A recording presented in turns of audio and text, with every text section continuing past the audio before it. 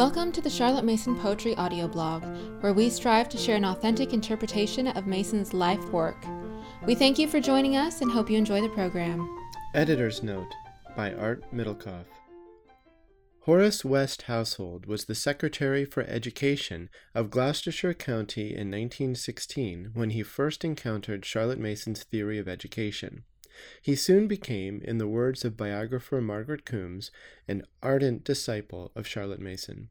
He was deeply committed to Mason's ideas and worked tirelessly to promote them within his jurisdiction and across England. He visited Ambleside multiple times, and he understood education in general and Mason's theory in particular. In 1926, 3 years after Charlotte Mason's death, Household summarized his understanding of the method in his paper entitled Miss Mason's Method of Teaching in Practice. Greg Rolling is reading that paper for us today. In a way, it almost feels as if Household was writing this paper for us. Elsewhere he wrote, "It is not yet the time to measure up her whole achievement. The full harvest is not yet. But there is enough to justify the confidence that posterity will see in her a great reformer who led the children of the nation out of a barren wilderness into a rich inheritance. The old bidding prayers of our homes of learning rise to our lips. The children of many generations will thank God for Charlotte Mason and her work." In this, and in so many other ways, Household got it right. Across the generations and across the ocean, those words of prayerful gratitude that he predicted have come. I have heard them with my own ears. Miss Mason's Methods of Teaching in Practice by Mr. H.W. Household. I have been asked to explain the Charlotte Mason PNEU method of education, and to illustrate my explanation by setting out numerous examples of work done in English subjects by boys, clever and the reverse of clever, between the ages of 9 and 14 and a half. I have not felt myself precluded from sometimes using papers worked by girls or by children under 9. The examples have all been taken from answers written on one term's work at the Easter examination, number 104, of the PNEU by children in 8 elementary schools, 7 of them in Gloucestershire and 1 in Leicestershire. Nothing but considerations of space and time has caused me to restrict the number of schools to 8. It could as easily have been made 2 or 3 times as large and would still have been no less convincing. The smallest school selected is F, a little village school near Gloucestershire with 47 children of all ages from 5 to 14 and 2 teachers. The largest Gloucestershire school is the Council School of 251 children at C, a village with a large mining element in it on the edge of the Forest of Dean. Work better in some respects might perhaps have been obtained if papers had been collected from private schools. I would begin by setting out 2 statements which stand in violent contrast to each other. The first, that of Professor de Selencourt, is taken from a paper entitled The English Secret, which appeared originally in the Literary Supplement of the Times of September 28, 1922. The second is to be found in a pamphlet called Liberal Education in Secondary Schools by Charlotte Mason, which can be obtained for 9d from the office of the PNEU at 26 Victoria Street, Southwest 1, together with other explanatory pamphlets. Professor de Selencourt says, "Our English children are not consumed with anxiety to learn anything. Least of all has it ever crossed their minds that they must learn English." Charlotte Mason says, page 6, "It has come to us of the Parents' Union School to discover great avidity for knowledge in children of all ages and of every class, together with an equally remarkable power of attention, retention, and intellectual reaction upon the pabulum consumed." And again, page 7, "We have made a rather strange discovery, that the mind refuses to know anything except what reaches it in more or less literary form. In fact, in English, good English." Now, once the 2 positions are so stated, though both are founded on experience, there cannot be a doubt which is the sound one. Children at one stage, under one method, or with one man, want to learn. If at another stage, under another method, or with another man, they do not want to learn, the fault is not in the child. It must be sought elsewhere. To avoid misconstruction, let me say at the outset that no matter what the method or what the type of school or child, The born teacher will always get interest, always inspire the wish to know. And in the schools for which this pamphlet is being written, as in every other type of school, the born teacher is not rare. Of course, the teacher who is not born is much more often to be met with everywhere. There are the conscientious, more or less efficient, but quite uninspiring. And there are those who are not too conscientious, have no sense of mission, or who, though entirely conscientious, are not efficient. We all know the form in which interest wanes, and impositions which should not be needed are many. Which should not be needed? It sounds strange, but experience shows that it is true. The children really want to know, want to learn. There is no need for mark, prize, place, praise, or blame. We have had resort to these aids because our methods and our books are wrong. We shall not, perhaps, be very quick to give them up, but a day may come when we shall cease to rely upon them. Let us briefly examine the Charlotte Mason methods and the principles that lie behind them. Every child, she says, is born with a desire to know much about an enormous number of subjects, and its personality must be respected. We who teach are not to shape the child's mind, but to give it the food and opportunity of exercise that promote growth. The food and the method of feeding, there is what makes the difference between the position of Miss Mason and that of Professor de Selencourt. If knowledge is presented to the boy at first hand by one who really has it to impart in literary form, he is interested at once.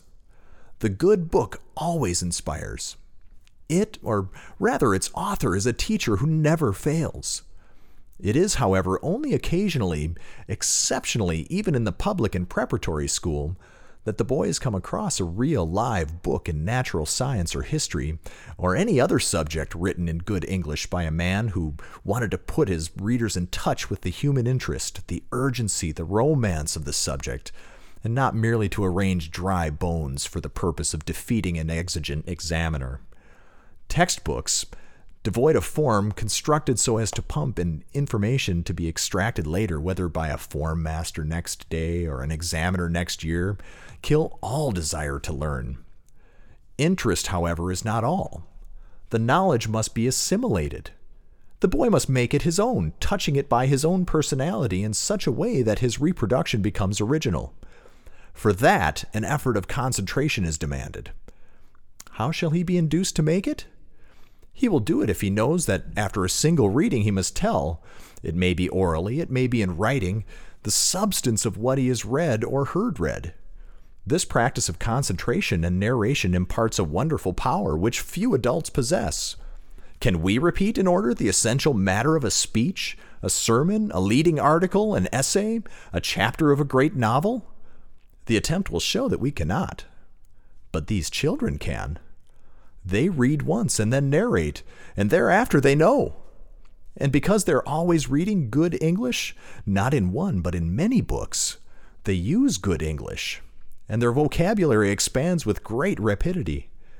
The beautiful, consecutive, and eloquent speech of young scholars in narrating what they have read is a thing to be listened to, not without envy. So we have one reading of a set portion of some book of literary merit, no abbreviation or arrangement of it, followed by narration at once, and by an examination at the end of term for which there's been no further preparation. There's been no evening preparation, no hearing of the lesson, no questioning, unless on occasion the narration has shown the need of it. Very little explanation. There is great economy of time and a vast amount of ground is covered. The reason why we insist on the use of good books, says Miss Mason, is not that teachers are not eminently capable, but because information does not become knowledge unless a child performs the act of knowing without the intervention of another personality. When we tell, when we question, it is we who do the work and not the child, and truly, questions are an impertinence which we all resent.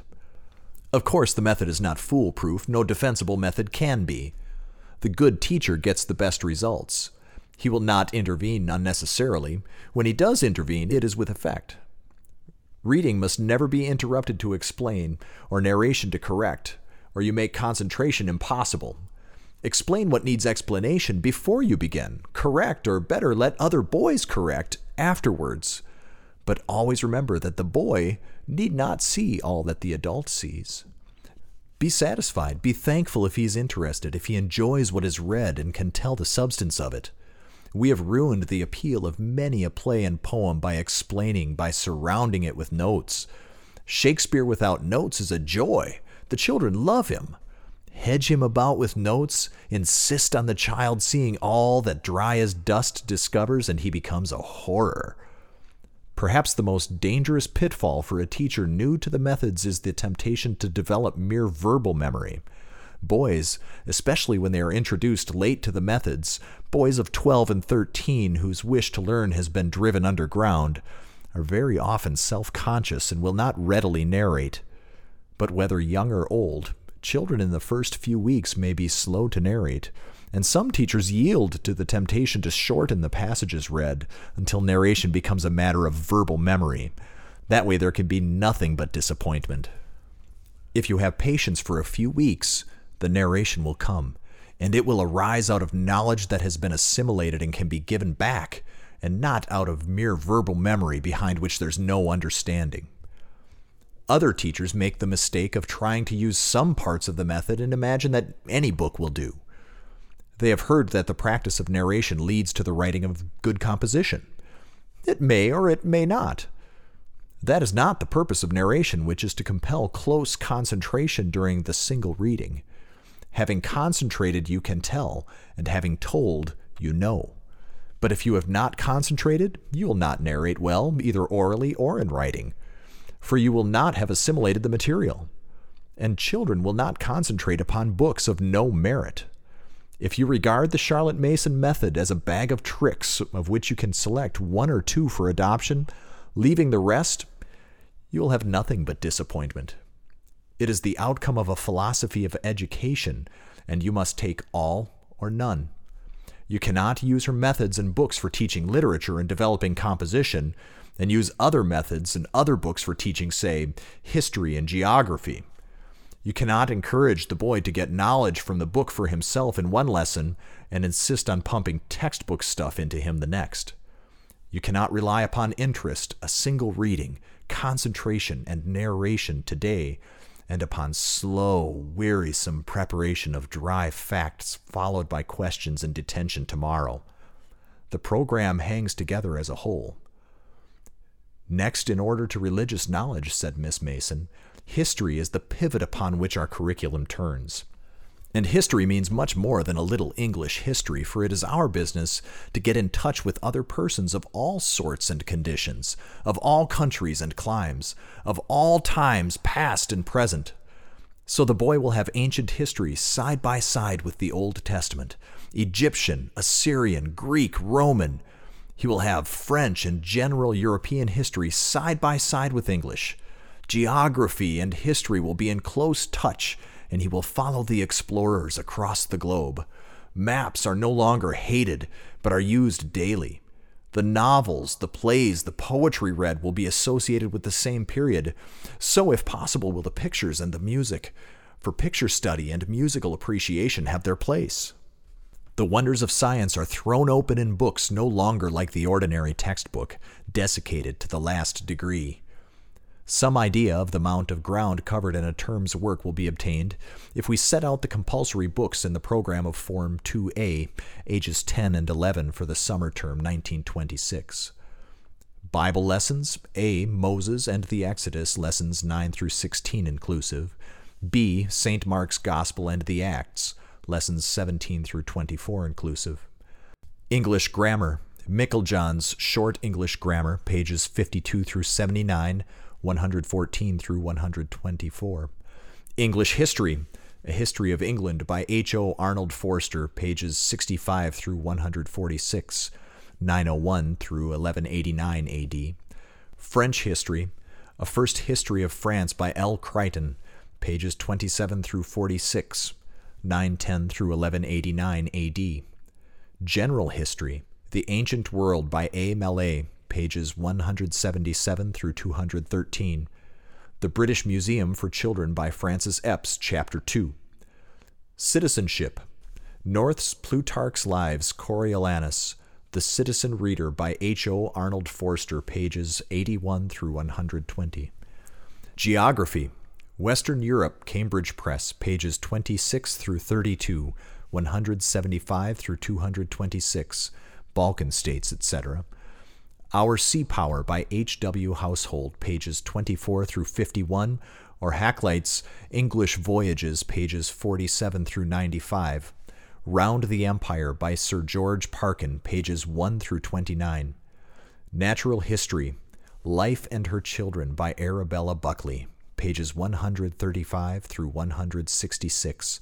The Sciences by E.S. Holden, pages 1 through 34, or The Mysterious Ocean of Ether by C.R. Gibson, pages 5 through 39. Reading, including holiday and evening reading, Shakespeare's Coriolanus, Blackie, plain text edition, Lytton's Herald, Bulfinch's Age of Fable, pages 248 through 277, Robin Hood, Oxford Press. In addition, there are a number of optional books, and of course due provision is made for mathematics, languages, drawing, handicraft, music, physical exercises, etc. Where's the time for this? An analysis of the timetables will show. As will be seen, the hours of Parents' Union schools are light, for they have neither afternoon school nor evening preparation. Form 1A, it may be explained, covers the years 7 and 8, Form 2, the years 9, 10, and 11, Forms 3 and 4, the years 12 to 15. The Parents' Union School analysis of timetables. Forms 6 and 5, periods of 30 to 45 minutes. English, including history, grammar, literature, economics, etc., 8 hours, 10 minutes. Mathematics, 3 hours. Science, 4 hours, 10 minutes. Languages, 6 hours, 10 minutes. Drill, 2 hours, 30 minutes. Total, 24 hours. Forms 4 and 3, periods of 20 to 45 minutes. English, 8 hours, 25 minutes. Mathematics, 3 hours. Science, 3 hours, 20 minutes. Languages, 4 hours, 45 minutes. Drill, etc., 3 hours. Total, 22 hours, 30 minutes. Form 2, A and B, periods 20 to 30 minutes. English, A, 7 hours, 20 minutes. B, 8 hours, 50 minutes. Mathematics, A, 3 hours. B, 2 hours, 30 minutes.